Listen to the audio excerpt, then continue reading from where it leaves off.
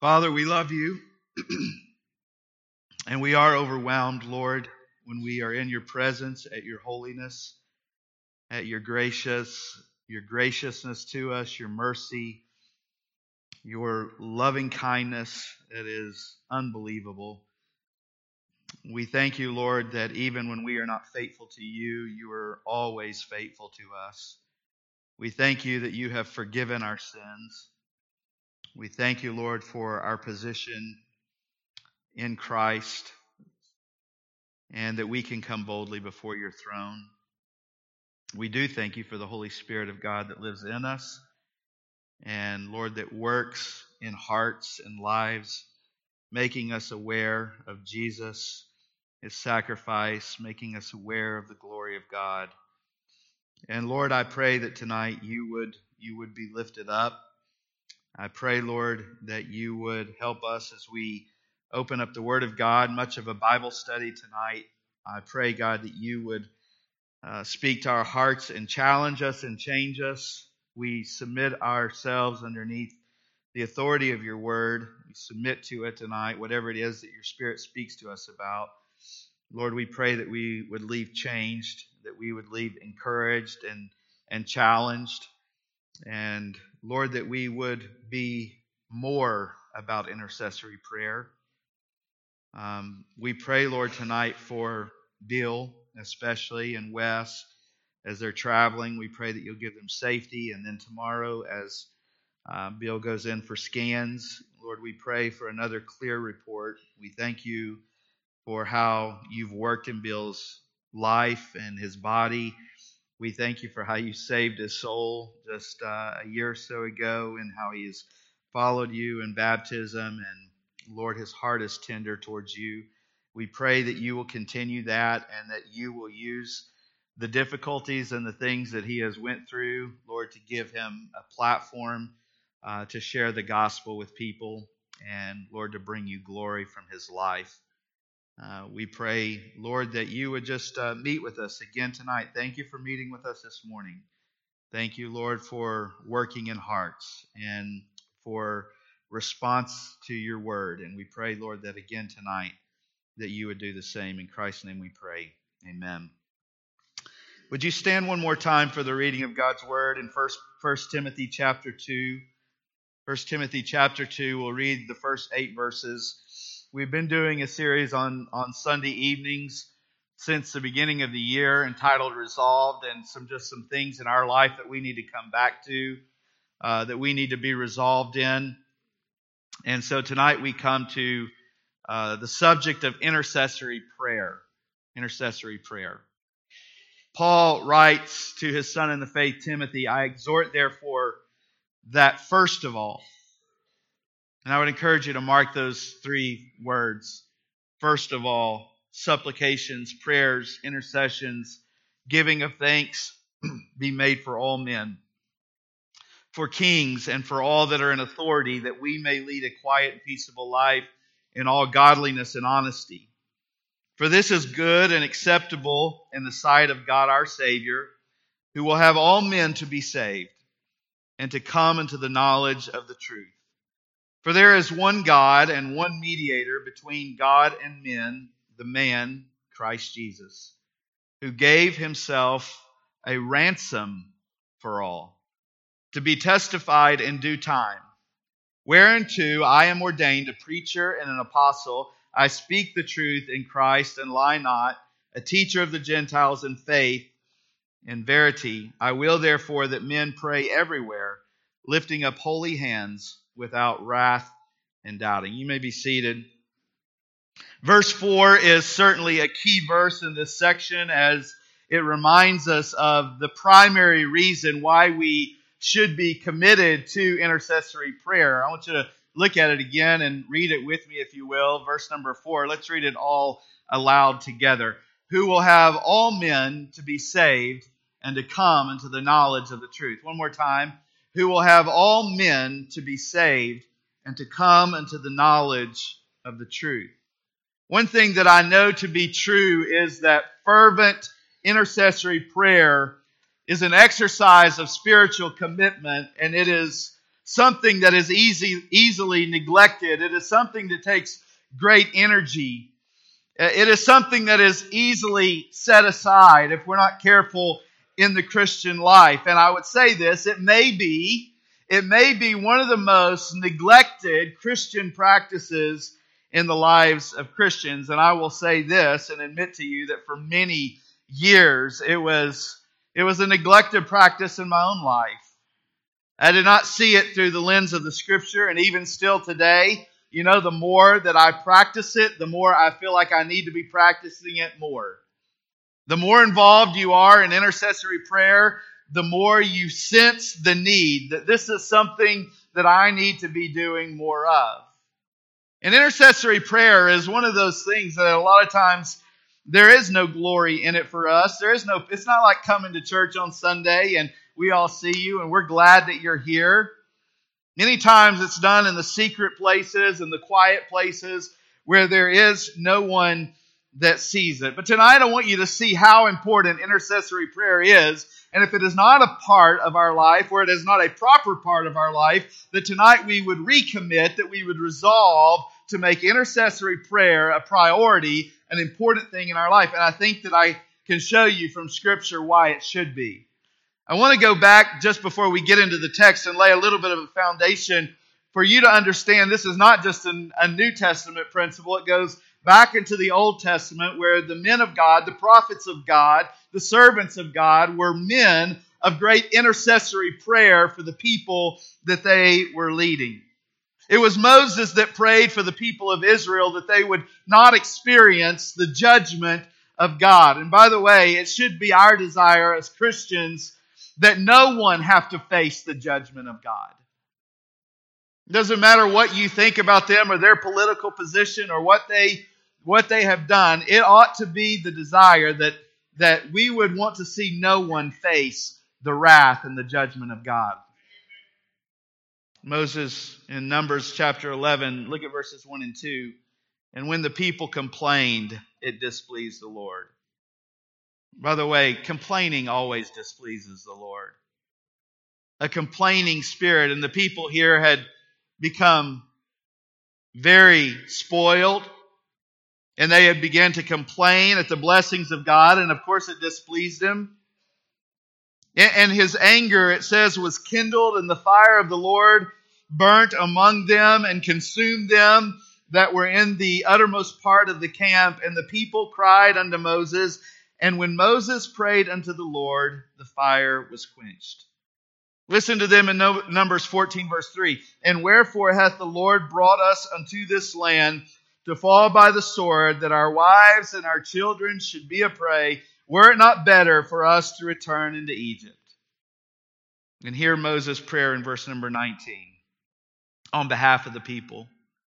Pardon, I beseech thee, the iniquity of this people, according unto the greatness of thy mercy, and as thou hast forgiven this people from Egypt, even until now.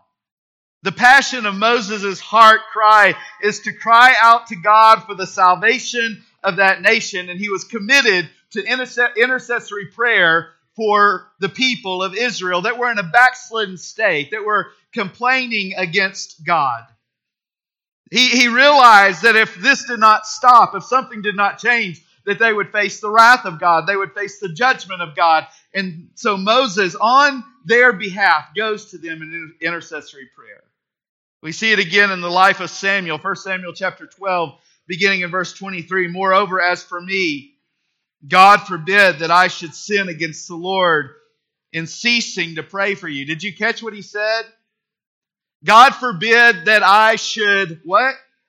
Sin against the Lord. What was the sin? Not praying for them. But I will teach you the good and the right way. Only fear the Lord and serve him in truth with all your heart. For consider how great things he hath done for you. But if ye shall still do wickedly, ye shall be consumed, both ye and your king. Samuel was committed to praying for the people.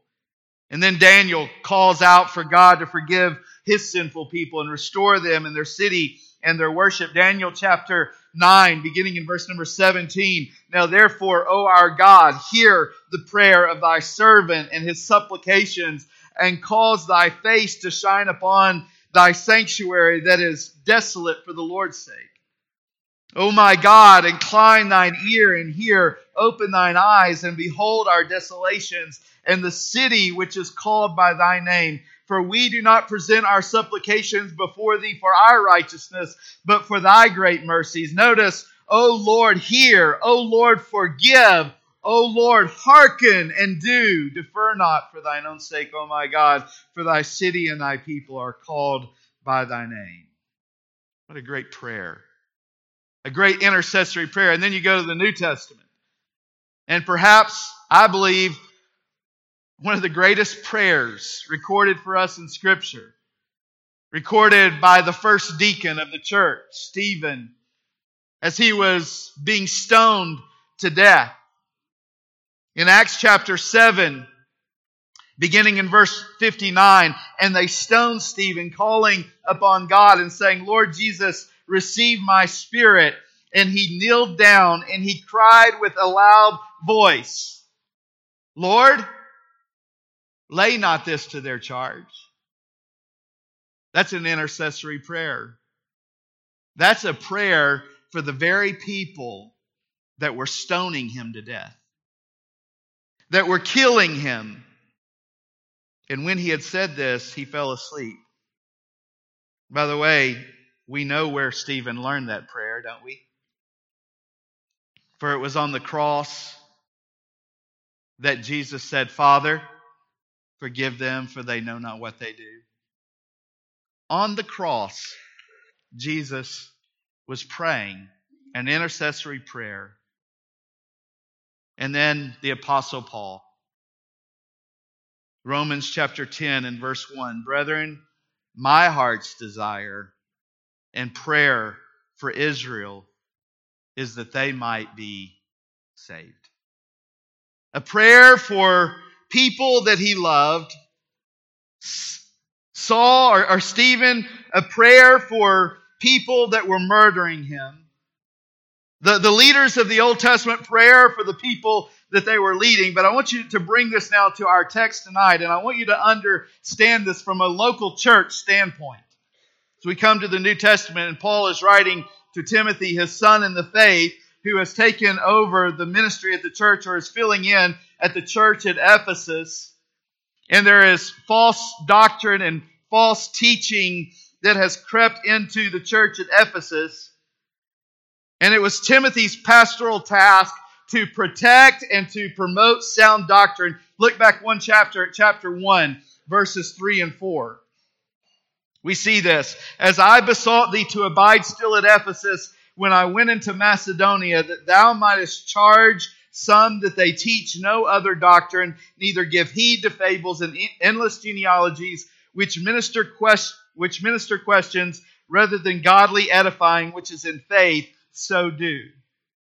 But Timothy was not just, he was not just to fight the wolves and keep them out of the church, but he was also to lead the sheep. And so I want you to notice, as Paul now instructs Timothy, his son in the faith, in how to lead the church at Ephesus, I want you to know and see where he begins. He begins where we started tonight in chapter 2 in verse number 1. And I want you to see some observations from this text that Paul wants to convey to Timothy. And listen, this is something that we as a local church, Faith Baptist Tabernacle in Jamestown, Tennessee, that this is an instruction to us, because this is not just Paul's words to Timothy. This is inspired scripture given by the Holy Spirit of God to every local New Testament church. This is for you and I tonight. Paul's speaking to us, church. Church. First of all, prayer should be a top priority. Let me say that again. Prayer should be a top priority. Notice what he says. First of all. First of all, supplications, prayers, intercessions, and giving of thanks be made for all men. In the following passages, as he goes throughout this epistle, Paul is going to give instructions about deacons, about women's role in ministry, about caring for widows, and many other important things. But he appeals to the church, first of all, to what? To pray. Listen, Paul's not just saying, this is the first in a list of things I'm going to give you. It's not just first in order, it's first in priority. First of all, Timothy, you need to realize the importance of teaching the church of intercessory prayer. And we're going to look at really the heart of the problem as we get into this. Matthew chapter 9, verse 37 and 38 says, Then saith he unto his disciples, The harvest truly is plenteous, but the laborers are few. Notice, this is our intercessory prayer. Pray ye therefore the Lord of the harvest, that he will send forth laborers into his harvest. I'm not going to go through all the different passages tonight, but I believe that the Scripture gives us example and teaches us that there should be scheduled times of prayer. There should be times when we schedule prayer together, and we do that here at our church. We schedule times of prayer. There should also be spontaneous times of prayer. There should be times like just a while ago when I remembered that Bill was on his way for these scans, that in those moments that we pray, that there ought to be times when we as brothers and sisters in Christ, we share burdens with each other, or we share our burden for a lost loved one, that we stop right there in those moments and there's spontaneous prayer. Or you may get a call or a text and say, hey, we are coming together for a spontaneous prayer meeting for this or for this specific thing. That happened in the New Testament church. There were scheduled times. There were spontaneous times. There should be strategic times of prayer. Luke 18 in verse 1, he spake a parable. Jesus is speaking, as we saw this morning, in parables. And here was the whole point of his parable, that men ought always to what? To pray and not to faint. Colossians 4:2, continue in prayer and watching the same with thanksgiving. 1 Thessalonians chapter 5 and verse 17, pray without ceasing. Now, this does not mean that the church should do nothing but pray, but it does mean that we should not do anything without prayer. Let me say that again. It doesn't mean that we should do nothing but pray, but it means that we should do nothing without prayer. In all that we do, it should be bathed in prayer. Paul says, first of all, Timothy, this is the priority. The church engages in many good things, but the good can become the enemy of the best. And my prayer is that the Faith Baptist Tabernacle will be a place that puts a top priority on intercessory prayer. And we're going to see why in just a moment. Secondly, I want you to see that prayer should involve fervent evangelistic intercession. And this is the heart of this intercessory prayer. It's good for us to pray like we did a while ago for Bill, and we were interceding on his behalf. But listen, the heart of this prayer is evangelistic. Paul begins with saying, I exhort you. In other words, this is serious. I want you to pay attention to this. And the focus is on evangelism. I love what H.B. Charles says about this. Intercession should not be like giving a reference for a colleague. Intercession should be like driving a loved one to an emergency room. That's good, isn't it? I mean, there should be some fervency to it, some intensity to it. This isn't just a casual reference letter. This is an emergency. Why? Because it involves the souls of men and women, boys and girls. Eternity is at stake. We don't want them to face the wrath of God. Paul was a man of great intercessory prayer. We went through the book of Philippians several years ago. I guess it's been. You remember in chapter 1 and verse 4, Paul says, always in every prayer of mine for you, all making requests. Notice this. With what? Joy. Joy. For the Apostle Paul, it was not so much a duty as it was a joy. A joy to pray for the people that he cared so much about. And as I said earlier, it's humbling, isn't it, to think that Jesus Christ, our Savior, our Lord, is praying for us. He's interceding for us.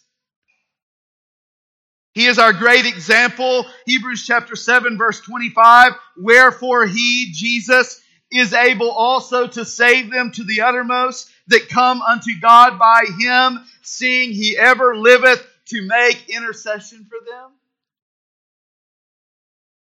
Isn't the church about seeing lives changed? What do we say? This is not a museum. It's a hospital. And our greatest desire is to see people's lives changed for eternity. Our greatest desire is to see people come into a closer walk with God. And what we're reminded in this text, church, is this, that prayer changes things and prayer changes people. Prayer changes the people that pray. Do you know that? That if you really want to be changed, make prayer a top priority. Give it the time that God wants us to give it. Prayer changes the one who prays, and prayer changes those who are being prayed for. We're praying for God to change lives. We're praying for God to change the lives of unbelievers through salvation. We're interceding on their behalf. We're praying for the lives of believers to be changed through sanctification, because God is continuing His work of sanctification in our life. Jesus changes lives, and a praying church is the spiritual channel through which the power of Christ changes life. Prayer is the tool that God uses to bring us closer to Him, to bring others into a relationship with Him and closer to Him. I want you to see the scope of intercessory prayer. We see it in the first verse and also again in the fourth verse. The church at Ephesus had developed a doctrine of exclusivity in regards to salvation. They were no longer obviously interested in the Great Commission, because Paul is making a very clear point here to Timothy in his exhortation to him as leading the church. Paul reminds Timothy, notice this, God wants all men to be saved. There should be lots of amens after that. God, according to this passage, wants all men to be saved. He is not willing that any should perish, but that all should come to repentance. They had developed a elitist mentality. Elite Jews and Gentiles could come to faith in Christ, but there's no need for us to pray. By the way, there is a sweeping movement of this in our nation, that we no longer need to witness and we no longer need to pray for lost people, because there's no reason for us to pray. There's no power in our prayer. It's all been settled. We don't need to evangelize. We don't need to pray. And yet Paul's instruction to Timothy is this: you need to be praying for all men to come to faith in Jesus. This is the scope. No limitations, including verse 2 says kings and all that are in authority. When Paul wrote this letter, who was in authority in the Roman Empire? It was Nero, a man who did his best to stomp out Christianity. And yet Paul tells the Ephesians to pray for him. It's a little arrogant, isn't it,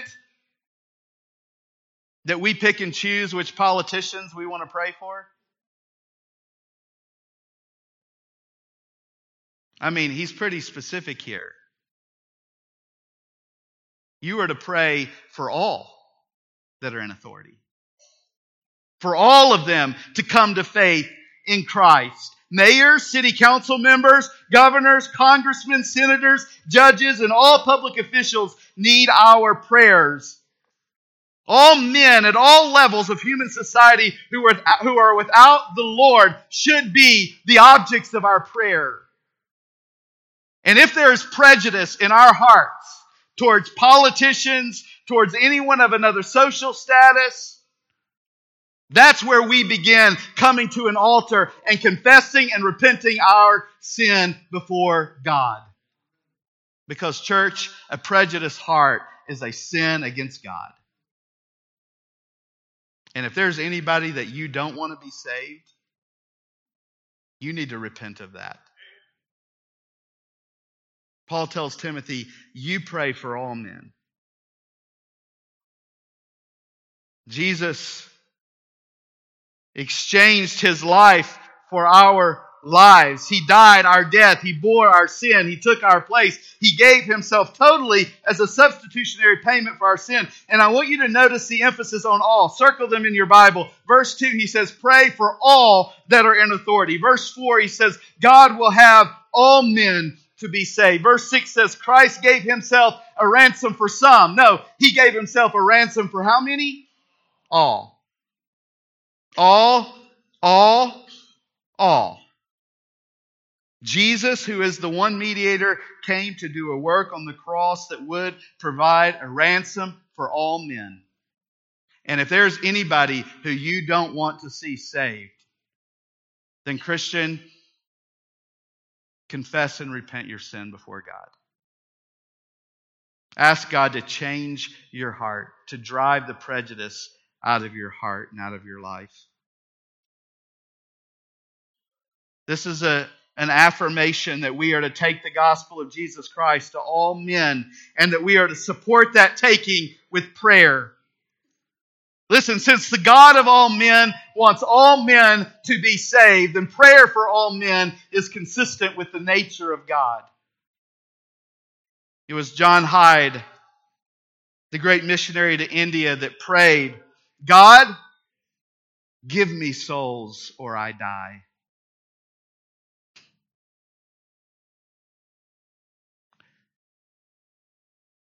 When I think about that, it makes me want to confess and repent. When is the last time that's been my attitude? God, give us souls or I die. He was a man, if you read his little book, that was burdened by the Spirit of God in prayer to pray and seek earnestly for one soul a day. And he would not rest until he saw a soul come to Christ. But then God burdened his heart to pray for 2 souls a day. He would not rest until he saw 2 people come to faith in Christ each day. And if those days would pass, he would go to bed with such burdened hearts and praying and begging God. And he would intercede on behalf of lost people like we saw in the little boy's testimony this morning, who had such a burden for people to come to faith in Christ. And here's a man who then the Holy Spirit of God said, I want you to pray for 4 people, 4 souls to come to faith in Christ. Listen, I'm just saying, where is our burden for lost souls? This is the point of Paul's challenge. That we would have this burden that we could not get away from and we cannot shake it, to where we are driven to our knees in prayer for lost people in this community and around the world. For our missionaries every day who are going out into places where we will never go and proclaiming the gospel, that people will be saved there. That God would bring salvation to Washington, D.C. and Nashville, Tennessee. And everywhere, here in Jamestown, the leaders who lead our community, that if any of them are not saved, that they would come to faith in Christ. I believe with all my heart this is a great element of revival. If you want to see revival come to your heart, be a person of intercessory prayer. It's serious. about praying for the souls of people. This is the scope. We see quickly the benefit of it in verse number 2. It's obviously the benefit of intercessory prayer is that lost people would be saved. But what happens when people are saved? It reminds us that we may lead a quiet and peaceable life in all godliness and honesty. Let me say here too that the church should be known in a society as those people who are peacemakers, not troublemakers. That we should be those who seek to make friends with the unsaved. That we should have the testimony that our Savior had, that He was a friend of sinners. That He ate with them. That He spent time with them. That He cared about them. That He went to the places where they were to minister to them. We desire to live lives of godliness and lives of moral integrity. We desire to pursue the things of God, to proclaim the gospel of salvation in the most effective way. These are the benefits of it. Notice thirdly, and I'll just mention this because we've spent a lot of time on it already, but the priority of intercessory prayer here is for the salvation of souls. And Paul says very clearly that salvation is for everyone, but it is only through Jesus Christ. Anyone can have it, but there's only one way. There's only one mediator between God and man, the man, Christ Jesus, Jesus Christ. Isaiah 44:6, thus saith the Lord, the King of Israel, and His Redeemer, the Lord of hosts, I am the first, and I am the last, and beside me there is no God. There's one mediator, not many. Verse 6, who gave Himself a ransom for all. Acts 4:12, neither is there salvation in any other. For there is none other name under heaven given among men whereby we must be saved. Tonight when you were singing Jesus, Jesus, Jesus, sweetest name I know, you know why you ought to have been smiling? Because it is the only name whereby men can be saved. He's brought salvation to our hearts. Christ is the only mediator through which people can come to that salvation. And because a lot of people don't believe that, then we need to be praying for them. We need to be interceding for them. And then we must follow up those prayers by doing what we talked about this morning, planting the seed. And Paul emphasizes in verse 7 that this is why God called him to preach, so that people would come to faith in Jesus Christ. And then lastly, not only should it be a top priority and involve fervent evangelistic intercession, but in the last verse of this little section, we see that prayer should come from a pure heart and a pure life. I will, therefore, that men pray everywhere, lifting up holy hands without wrath and doubting. The word holy here means unpolluted, unstained by evil. And Paul is dealing here with the attitude of the people who pray. He's not talking about physical hands, all right? He's not saying before you go into your prayer closet, make sure you go and wash your hands first. Lifting up holy hands. No, he's talking about our hands represent the works, right? The works of man, what we do. Much of what we do with our hands. He's talking about the activity of our life, that there would be holiness in our life. The hand is a symbol of the activities. And the point is, whoever prays ought to be the kind of person who is living a holy life. We ought to come to our times of prayer. And by the way, it's a good way to start our prayer by searching our own hearts to see if there be any sin or wickedness in our own hearts. The psalmist connects these two. In Psalm 24:3-4, who shall ascend into the hill of the Lord? Who shall stand in His holy place? He that hath what? Clean hands, a clean life, and a pure heart. who hath not lifted up his soul unto vanity nor sworn deceitfully. He's saying before you come into the presence of God, make sure you have a pure heart and make sure you have a pure life. And then back in our text, he says, without wrath and doubting or dissension. These really refer to the inner attitude. No anger, no dissenting against God or men. Prayer from a pure and loving heart. We're to pray with holy lives. We're to pray with holy hearts. Paul urges Timothy to pray, to make it a priority, to make it a top priority.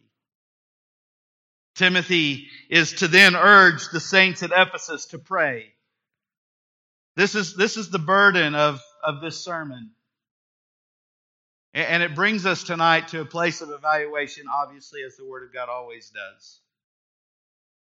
Are we committed in our life to intercessory prayer?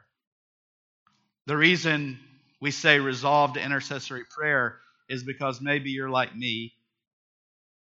Maybe there have been times of intense intercessory prayer, and you're not in that intense season right now.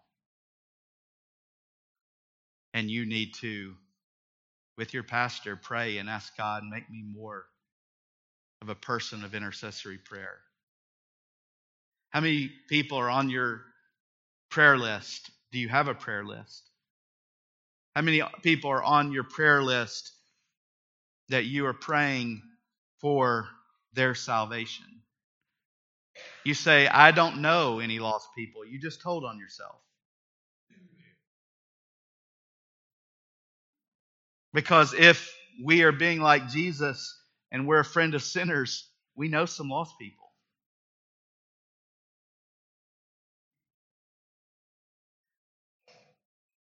So let's pray and ask God to help us be a church that prioritizes intercessory prayer, privately and corporately.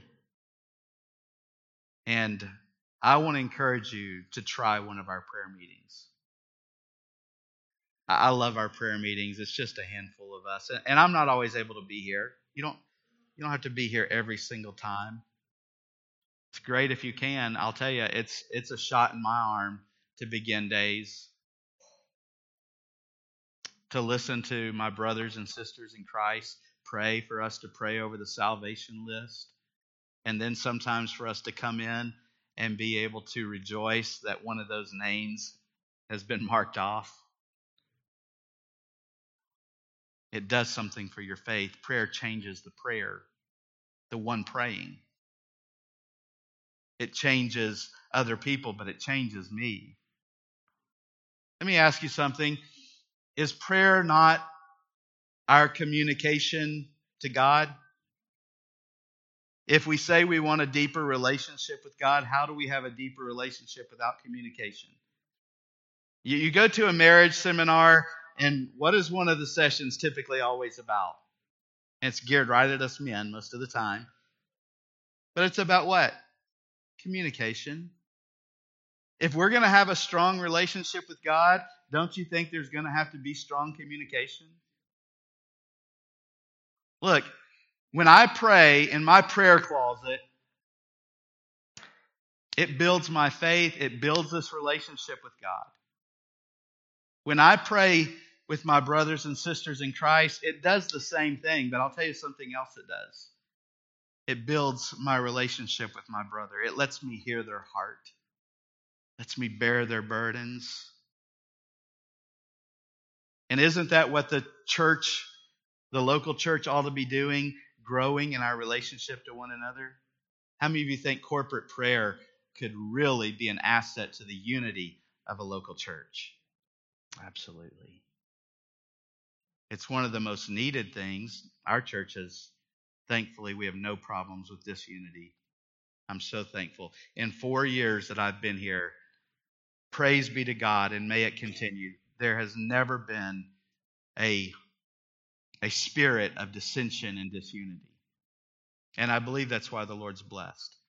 What could build unity any more than corporate prayer? Listen, you don't have to be a fancy prayer. Nobody's going to judge you in your praying. We're not here saying, "Oh, you said the wrong word there." No, prayer brings us together. It builds the body of Christ. And we have prayer meeting on Wednesday mornings at 7:15. We do that because of our school, and we do it before school starts. And people can still get to work. And then we do it on Saturday morning at 8 o'clock. And then sometimes we have spontaneous prayer meetings. We have a group that has started praying in the library on Sunday mornings at 9:15. I mean, can prayer do anything but help us? Can it do anything but bring us closer together, closer to God, and be the thing that allows us to see people come to faith in Jesus Christ? It is our goal, it is our mission to sow the seeds. But let us go before those seeds with prayer and praying and asking God to go before us. Father, thank you for your word, and we thank you, Lord, for just the good spirit that's here tonight in our church. Thank you for the good spirit that was here this morning. Lord, I believe there is a group of people here that want to see you do something even greater than what we've seen. There is a church here, a body of believers, a family. And God, we need to grow closer together. There's not any dissension, there's not any disunity that I'm aware of, and yet I know this. We need to be closer than we are. The enemy is going to attack us. So God, I pray that you would unify us through prayer. I pray that we would be a committed people, Lord, to intercessory prayer evangelistically. I pray that we would be praying not only for those that we love, yes, but those that we struggle with, honestly, loving. Those who spit in your face, those who mock you, those in leadership who obviously scoff at you. And often in our defense as your children, we rise up in righteous anger, but God, it's not an excuse for us not to pray for them, to pray for their salvation.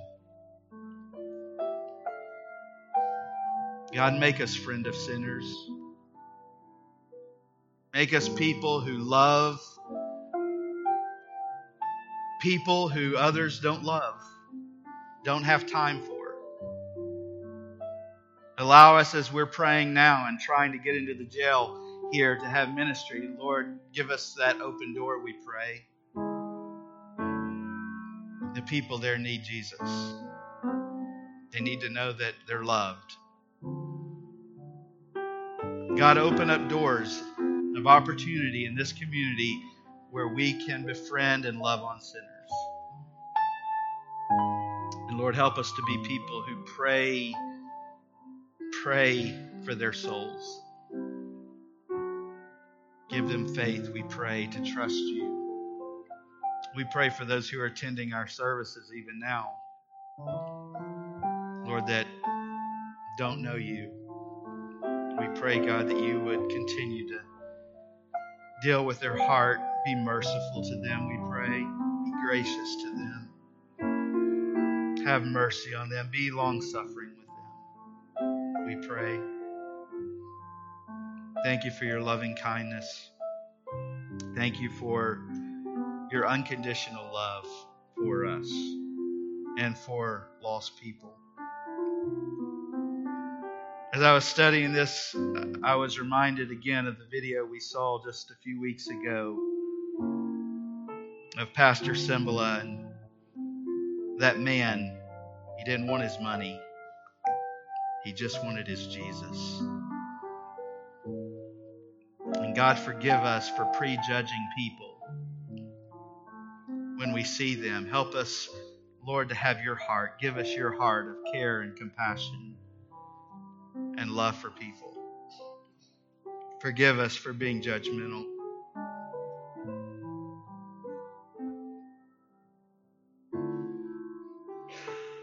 If they misuse us or use us, so be it, God. So be it. You've told us that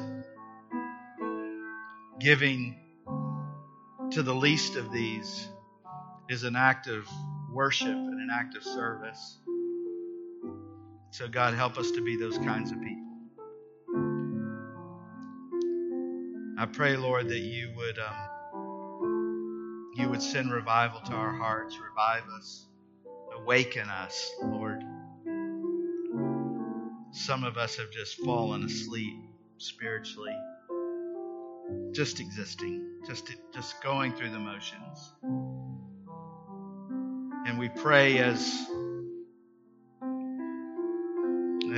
Revelation tells us, Lord, that we would pray that we would return to the first works, the elementary things, the basics, the things that build our relationship and our faith, the prayer, the Word of God, the gathering of the people of God, that these things would again become a priority in our life. But God, most of all, first of all, help us to be people of prayer, intercession, supplication, prayer, and thanksgiving. And we do thank you, Lord, for all that you have done. We thank you for the work that you're doing in our hearts. And we thank you for what you are going to do in the days ahead through your power and through your word. And we pray this in Christ's name. Amen.